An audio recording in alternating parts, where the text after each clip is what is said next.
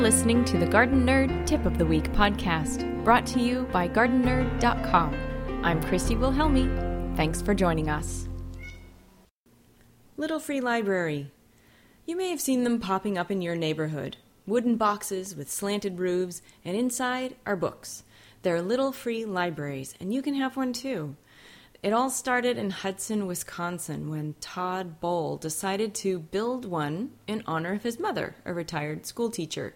That was in 2009, and now there are over 15,000 little free libraries all over the world.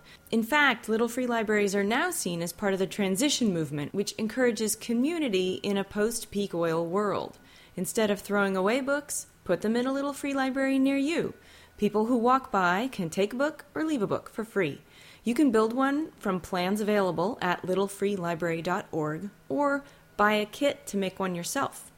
Warning, it's not exactly cheap that way, but it is one way to go. Be as simple or as elaborate as you want, and go to the website to check out the cool images you can see of different ideas that people have put together. The idea is to share books with your community when you're done with them. It opens conversations, which leads to knowing your neighbors better and making new friends.